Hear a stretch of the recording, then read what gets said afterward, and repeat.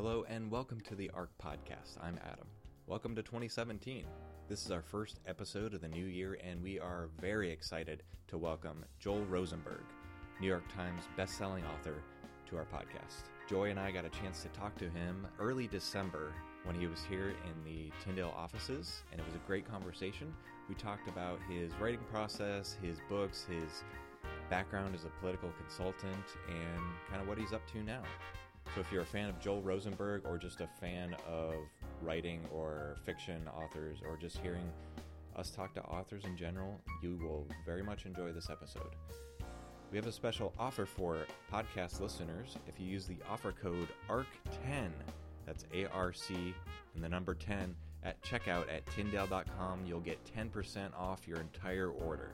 Now, if you're a Joel Rosenberg fan, we have a ton of great Joel Rosenberg books already on sale, so you'll get an additional 10% off if you use the offer code ARC10 at checkout.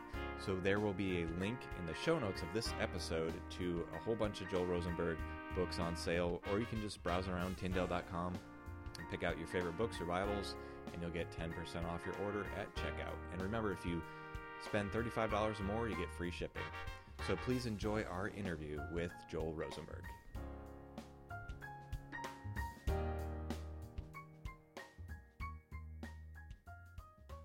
We want to welcome New York Times bestselling author Joel Rosenberg, who's actually here at the Tyndale offices. We're always excited when we get to talk to an author face-to-face, and you braved the Chicago winter to come visit us. You live most of the time in Israel. I actually don't know anything about the weather. Well, there's no snow. No snow. Every now and then up in Jerusalem, you'll have some snow, and in fact, because there's no snow removal equipment to speak of, even half an inch will shut things down, and the schools will be closed, and the kids are having snowball fights, and you see these pictures. I've never, however, been there during that. I'm always seem to be traveling when that happens.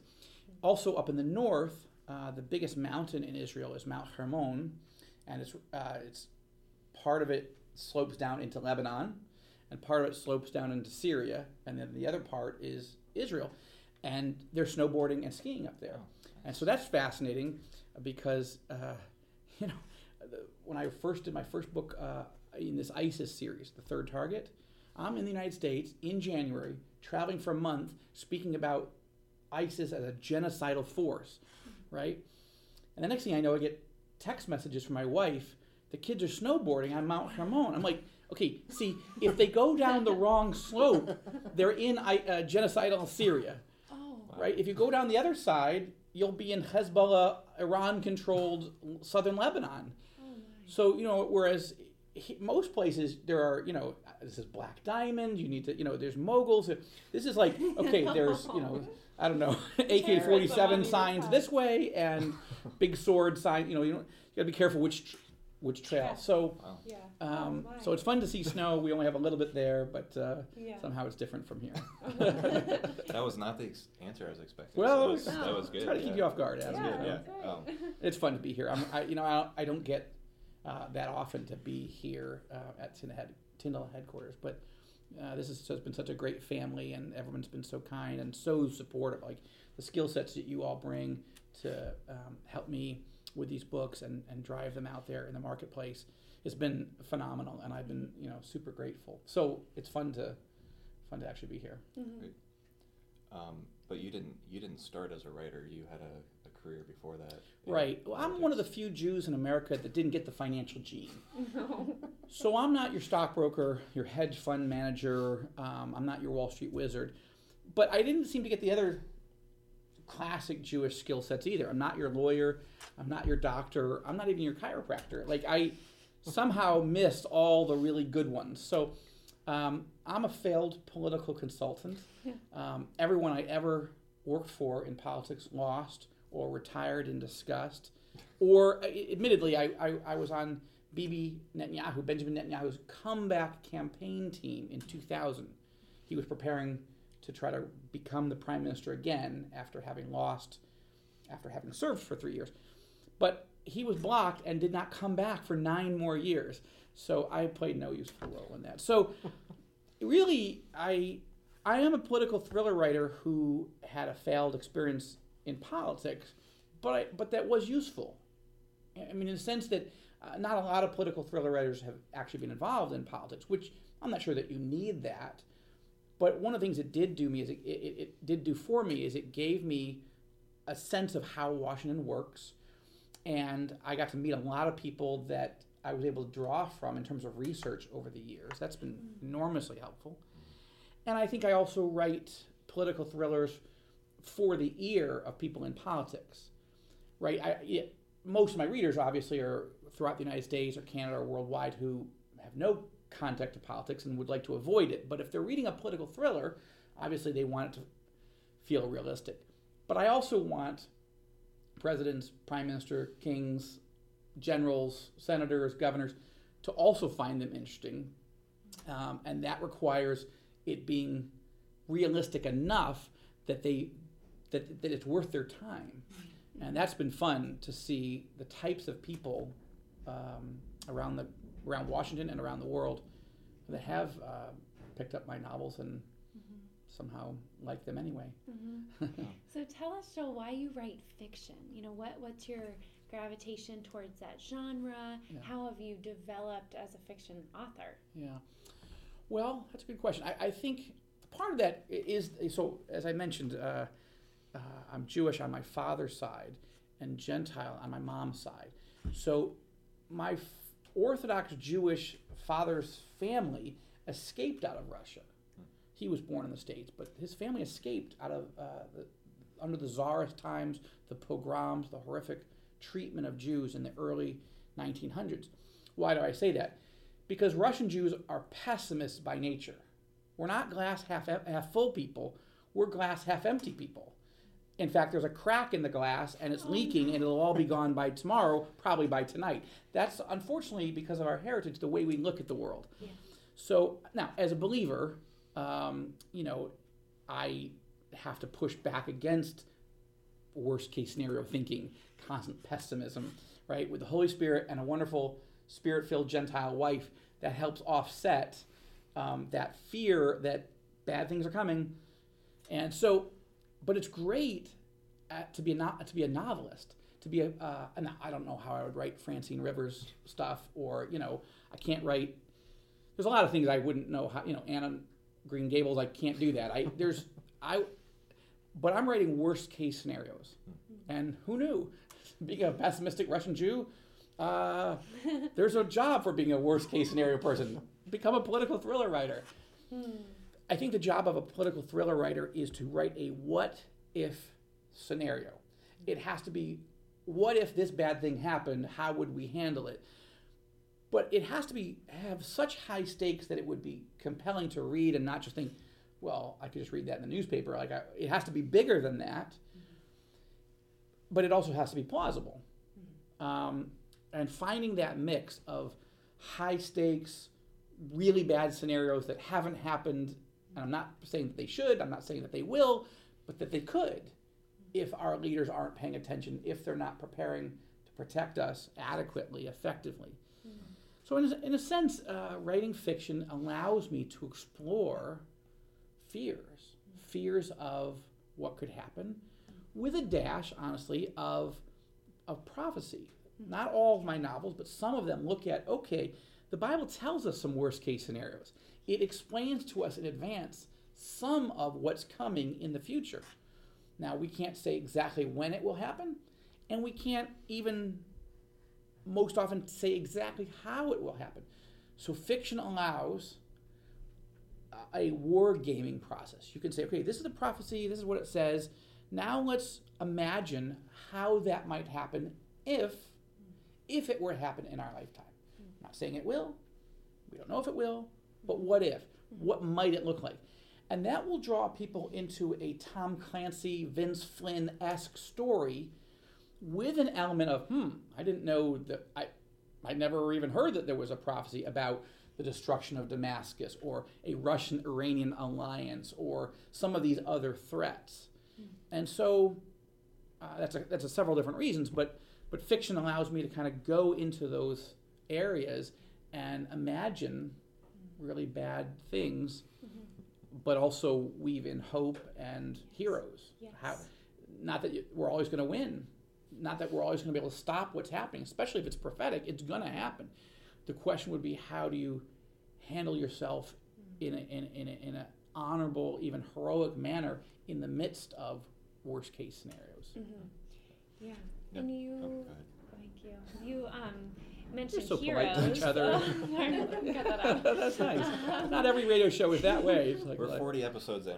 Yeah. We got this. Yeah, we got this. So you speak of... that's the Tyndall advantage, Yes. right? I guess. We wouldn't do well on Fox or MSNBC. You gotta shout at each other, yell at each other, cut each other off. Come on. You speak of So heroes. Midwestern nice. Okay, what? Sorry. I didn't mean to throw you. Now she's so embarrassed of being I'm just so trying nice. to make a good cut, Okay, sorry. like, okay, but, so you speak of heroes, Joel, and your third book for a trilogy that you've been writing comes out in March. Can you tell us a little bit about that? The hero I'm speaking of is J.B. Collins, Right. of course. Well, Collins is an interesting character, and I want to say this is really to the credit of the Tyndall leadership team that they let me write people that are not classic Christian heroes, right? So this one is a drunk. He's divorced. He doesn't know Christ, and he's my hero. Like, that's not classically your person in Christian fiction. Now, admittedly, I don't think of myself as writing Christian fiction. I'm writing fiction. I want to compete up against the biggest, best-selling thriller writers in the world. I am a believer, and there's always a key faith element in the book, and but Collins is not your classic off-the-shelf Christian hero because he's mostly not a Christian. He's on a spiritual journey. Previously, David Shirazi in the last series, a CIA operative, Iranian background, he's a Muslim. My hero is a Muslim. Now, how many Christian publishing companies do you know of where the hero is Muslim? Now, he himself goes on a spiritual journey. But one of the reasons I do this is because I feel like the Christian audience who's reading it is only part of my audience. The broader audience is the general market person who is more likely to be sitting and having a latte at Barnes & Noble on a Sunday morning, reading the New York Times, picking up a political thriller that might be interesting, than sitting at, a church service. So the Christian is kind of watching, okay, what is going on in this story, but gives a lot of latitude, I feel like, as a reader. The unbelieving reader is thinking that they need a vantage point. They need to be able to look at the story through the eyes of someone that they're more likely to identify, which is a skeptic of Christianity or a critic or even maybe hostile, not as somebody who all the lingo, all the jargon, all the doctrine is all already baked in, right? So now Collins is one I like a lot because he's a risk taker, right? And I think John Bennett, my character in the first novel, he was not a risk taker. He did not want to be, he was a Wall Street guy. He did not want to work for the White House. He did not want to be drawn into terrorism. At one point, he's hiding under a limousine in Gaza in the midst of a suicide bomber moment, and he has to make a decision. He's much more like Frodo being pulled into a story that he doesn't want to be part of. Collins is a character who he wants to be in the story. He thrives off the adrenaline of being what he calls part of the tribe. He loves being a war correspondent. It's his identity. Now, he's therefore willing, if he sniffs a story, the Islamic State might have captured chemical weapons in Syria, but I can't write that story unless I can prove it. I got to get someone on the record. The only way to do that is to sneak into hellish, war-torn Syria and try to find an ISIS commander and get him on the record. To which his editor says, that's insane. No, you may not go into Syria, which of course then he does, right? That's a different type of character. I'm not that character. I write fiction, and then go have a latte and think, oh, I'm so glad I don't have to sneak into war-torn Syria. You could snowboard into I could, yeah. I have a son who is more likely to become that type of person. Oh, hopefully, as a believer. But anyway, it's a fun challenge as a writer to write someone that you're not, who probably will do things that you wouldn't, but he's also there's been a price for him. He has lost a marriage. He is a recovering alcoholic. He's a Pulitzer Prize winning reporter who is on to a big story and is willing to take big risks to get it, but it's coming at a toll. And that was just another element. I'm not trying to write about action heroes. I'm trying to write about people who are dealing with worst case scenarios from a multiple different angles, and have multiple motivations.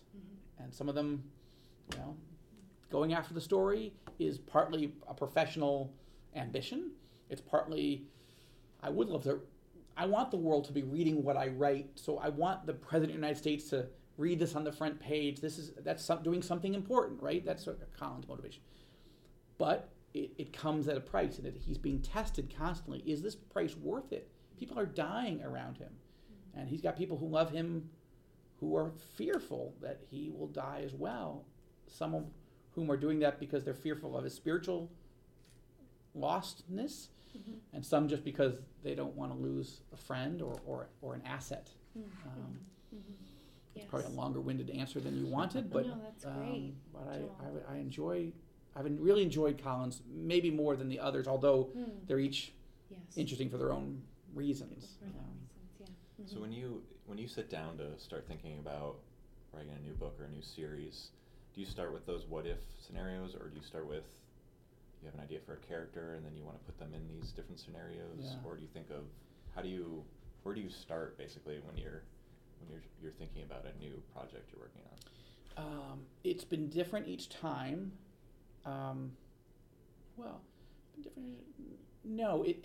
Actually, it's different this time. The next book I'm writing, we're not ready to talk about yet, but that has been a combination of a character percolating in my head, in my heart, that I don't know what to do with, but I have sort of the beginnings of him, and he interests me a lot from a couple of angles.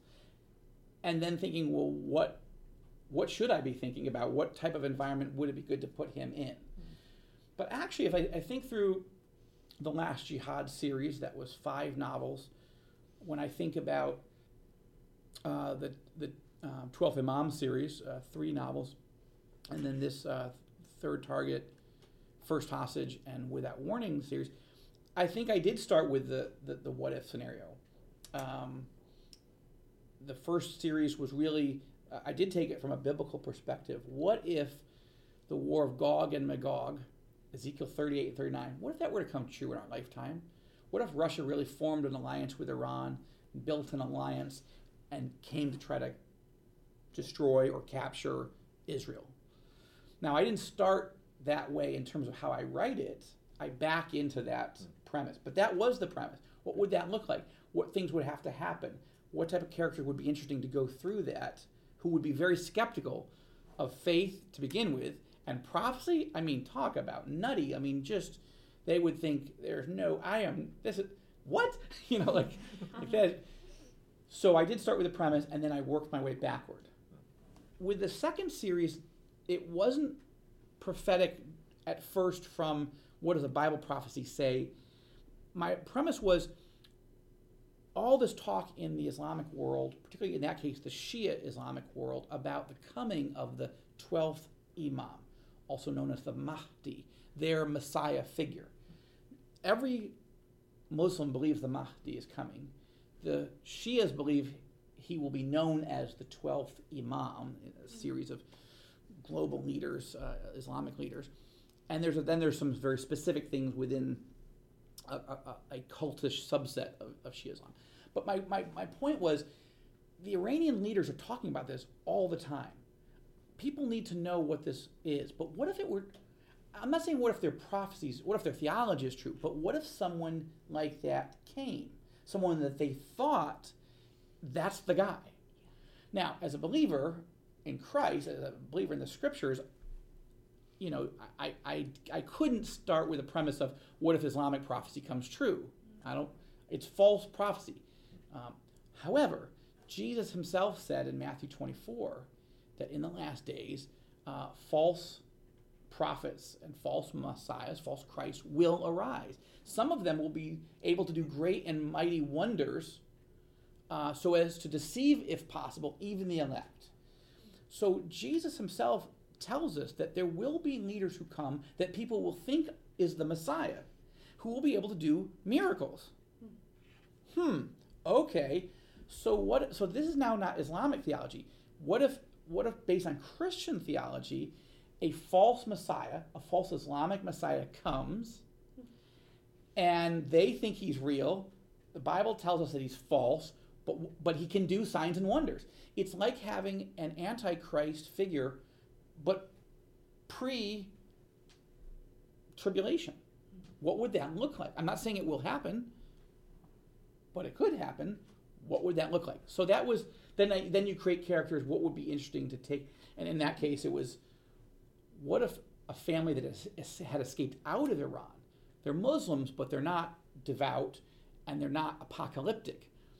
What if their son grows up and thinks, I want to join the CIA, I want to take out Bin Laden and those folks because of 9/11, I'm a Muslim, I'm being beat up in high school because everybody thinks I'm that. I'm not that. So he joins the CIA and he wants to be trained to defeat Al-Qaeda, and right when he gets to his training being finished, the CIA says, actually, we don't want you to go after Al-Qaeda. We need you to go back into your country of Iran and help us penetrate the Iranian nuclear program. That seemed to me like an interesting way for him, who would have some knowledge of Islam, but he doesn't believe it, but he's not a Christian. Anyway, that would take us back in. And then, of course, with this story, it was a story premised on, there are prophecies about Jordan being judged in the last days. But there was also a rising threat of ISIS attacking Israel, of Jordan, the U.S., a peace process. So this was, I guess all three of these really started up with the what-if premises. Some prophetic, some geopolitical, and then creating characters that would be the most interesting ones, at least for me, to take us in there. And I'm sure that other writers do it differently, but remember, I didn't grow up, ever since I was 8 years old, I wanted to write novels and screenplays.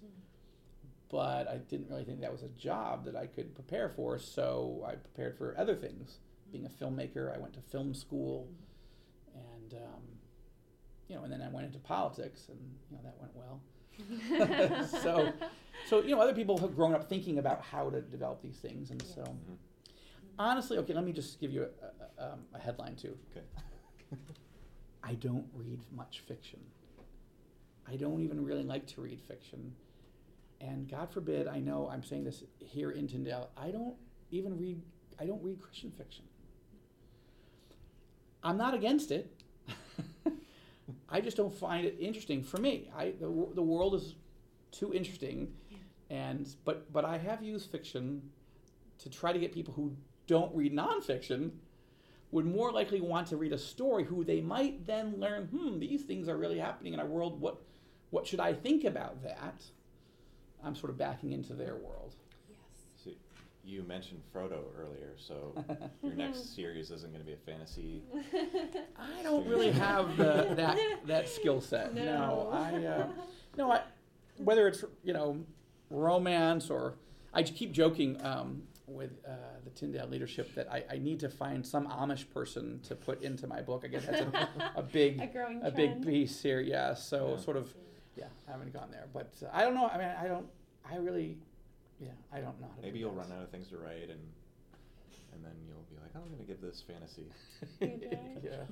Actually, there is a fantasy writer. There was. He's passed away, but his name was Joel Rosenberg, and he wrote not a believer, but he wrote a whole series of fantasy novels, and he happened to be published by the same publisher I previously was published by. It was a St. Martin's imprint.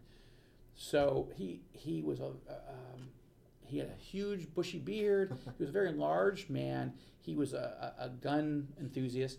Anyway, once I got invited to the Tattered Cover, the independent bookstore in Denver, and they had a big poster, "Welcome Joel Rosenberg, novelist," and they even put it in the newspaper, a big ad, but it was his photo. Well, my parents live in Denver, and they thought it was hilarious.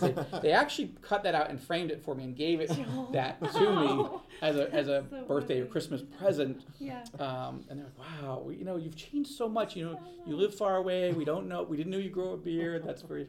Anyway, but there's already a Joel Rosenberg fancy novelist. Maybe sci-fi or something. What can you do? Yeah.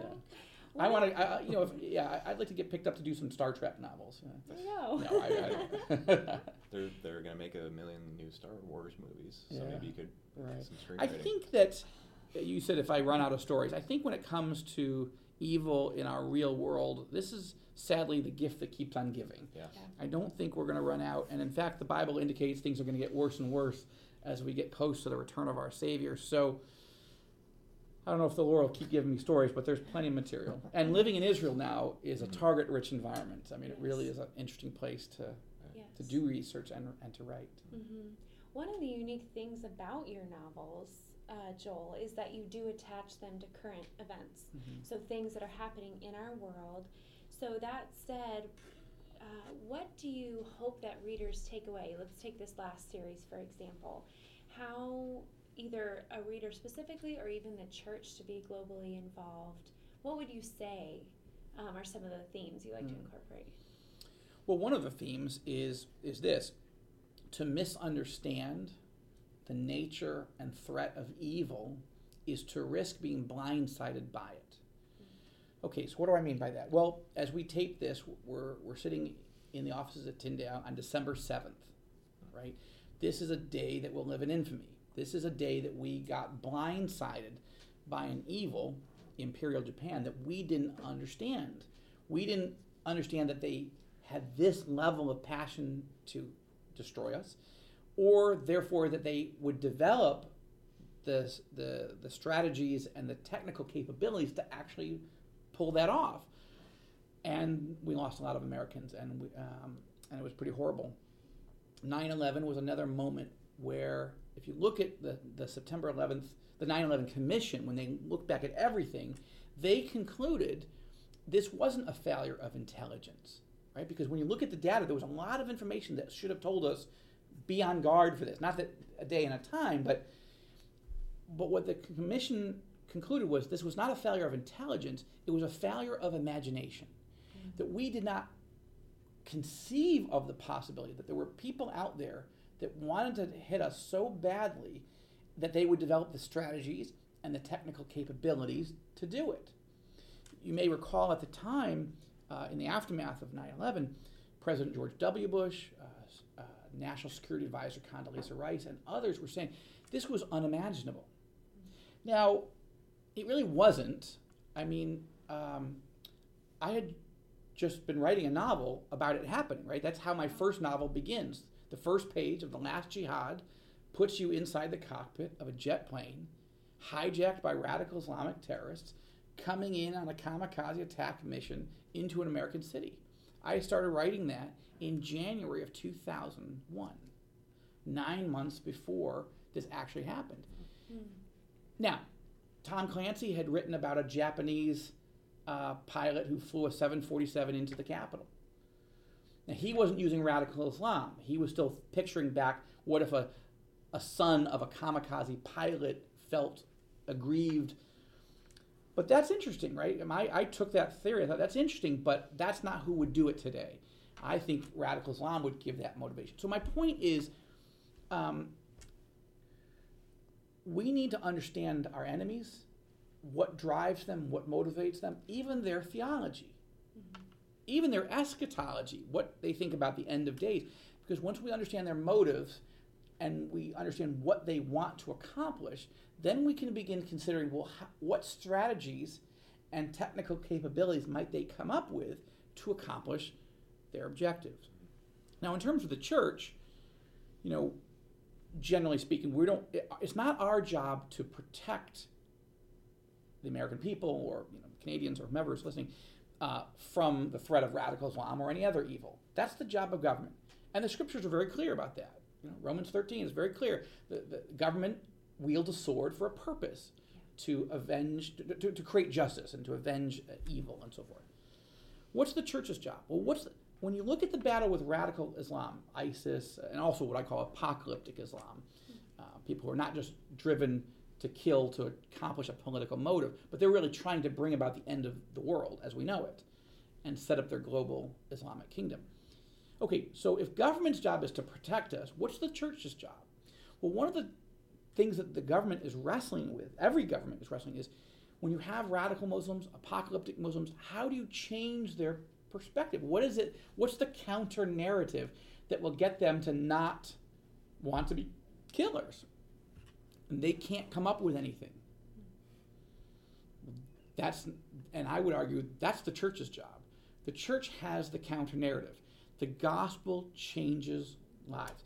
God is in the business of transforming killers into servants of Christ.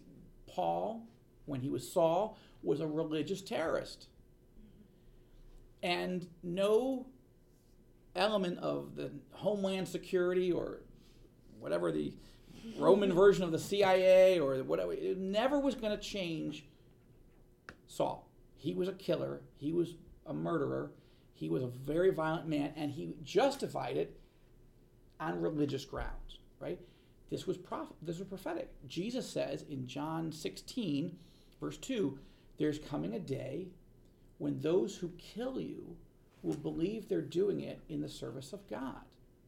Well, that was true about Saul then. It's true about ISIS and Al-Qaeda and other groups today.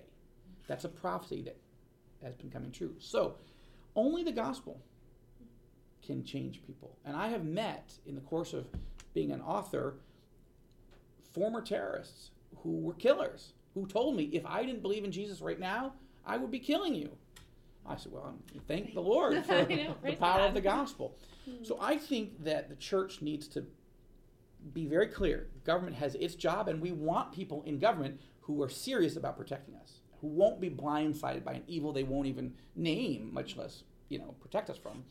But then we've got to be very focused on doing our job, to proclaiming the gospel of Jesus Christ to all nations, to all people everywhere, including to the Muslim people, even if that is enormous risk, which it is. We also need to understand that ISIS, for example, is committing genocide in Syria, in Iraq. What's our response to genocide? We can go to every Holocaust museum in the world and say never again for what happened 70 plus years ago to the Jews.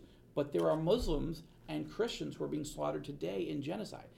Are we going to say, well, that has nothing to do with us? Well, that would be the same attitude as our forefathers didn't do everything that was possible to protect Jews during the Holocaust. Many did, but most didn't. Mm-hmm.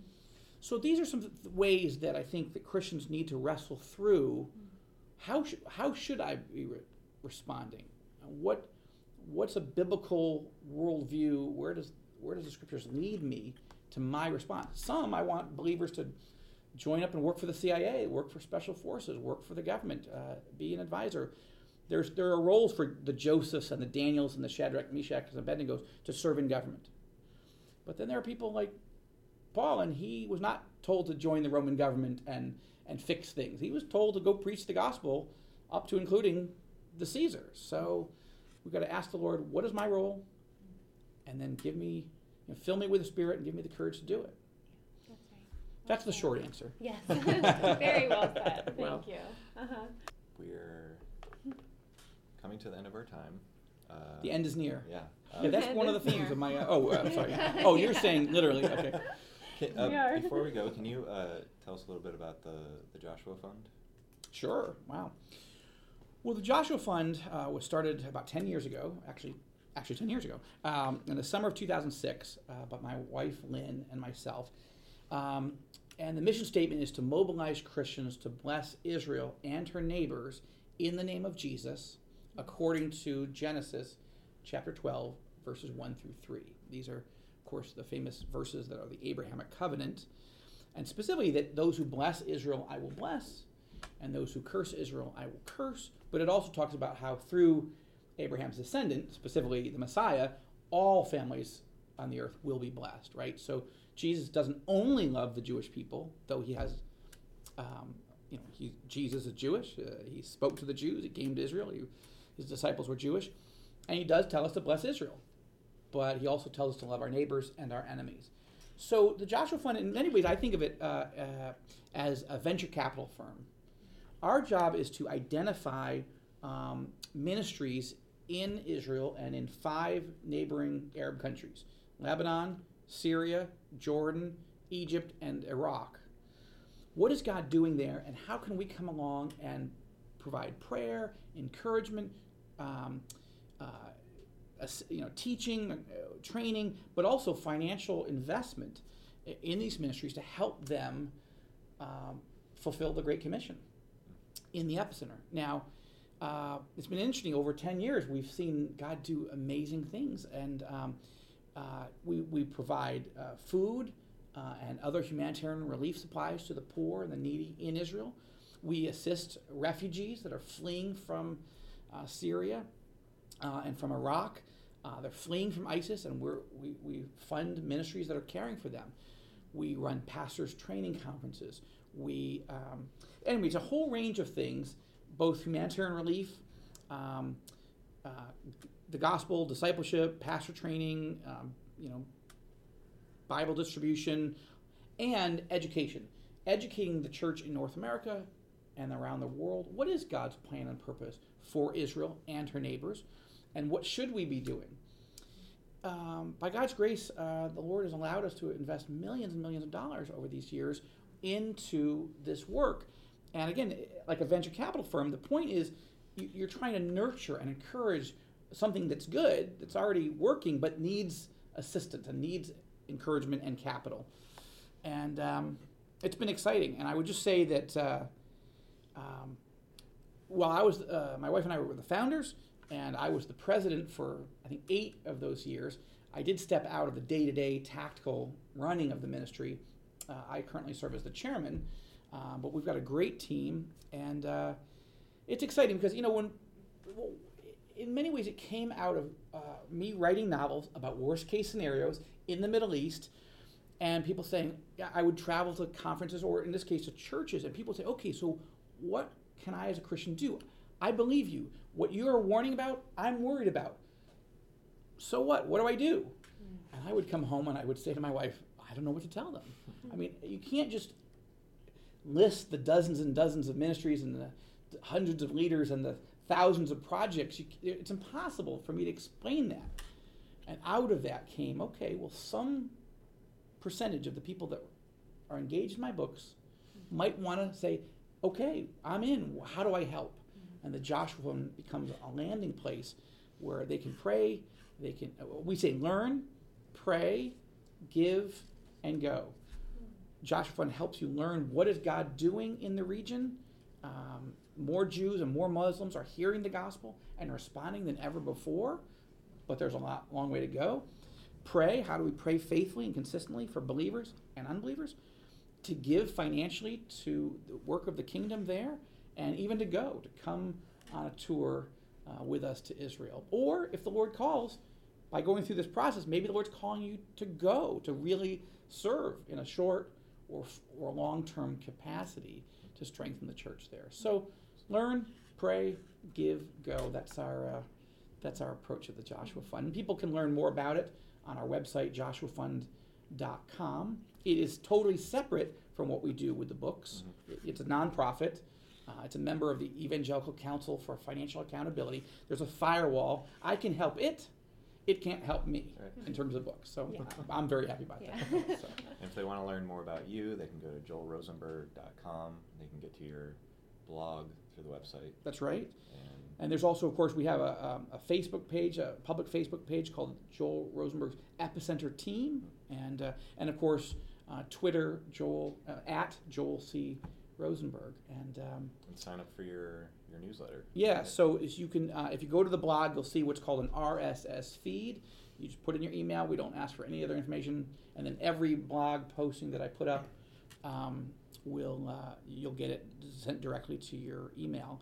We're phasing out an email that I used in the past called Flash Traffic, but that was a pay service, and I'm Jewish, and I decided I didn't want to pay for it anymore, and I thought, so we're phasing that out. But also the other thing, I'm grateful to do Tyndale's podcast, and we're going to very soon relaunch a specific podcast where you'll get updates from Israel, from the epicenter, from the Middle East on what's happening, and I'm excited about getting back into the podcasting world, and grateful you guys have started this podcast, and honored to be on your program. Yeah, and your next book, Without Warning, comes out in March, so we'll be looking forward to all the stuff that's going to be happening around that too. It's going to be a lot of fun. I'm really looking forward to launching this book, the third in the trilogy, and as you know, the King of Jordan recently read the second in the series,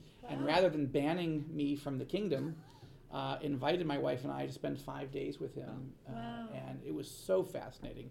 And you never know when you're a failed political consultant who's going to read a novel that you wrote, and it is opening very interesting doors. I don't know when this will run, but next week from when we're talking, I've been invited to go up and have dinner with Canada's former Prime Minister, Stephen Harper.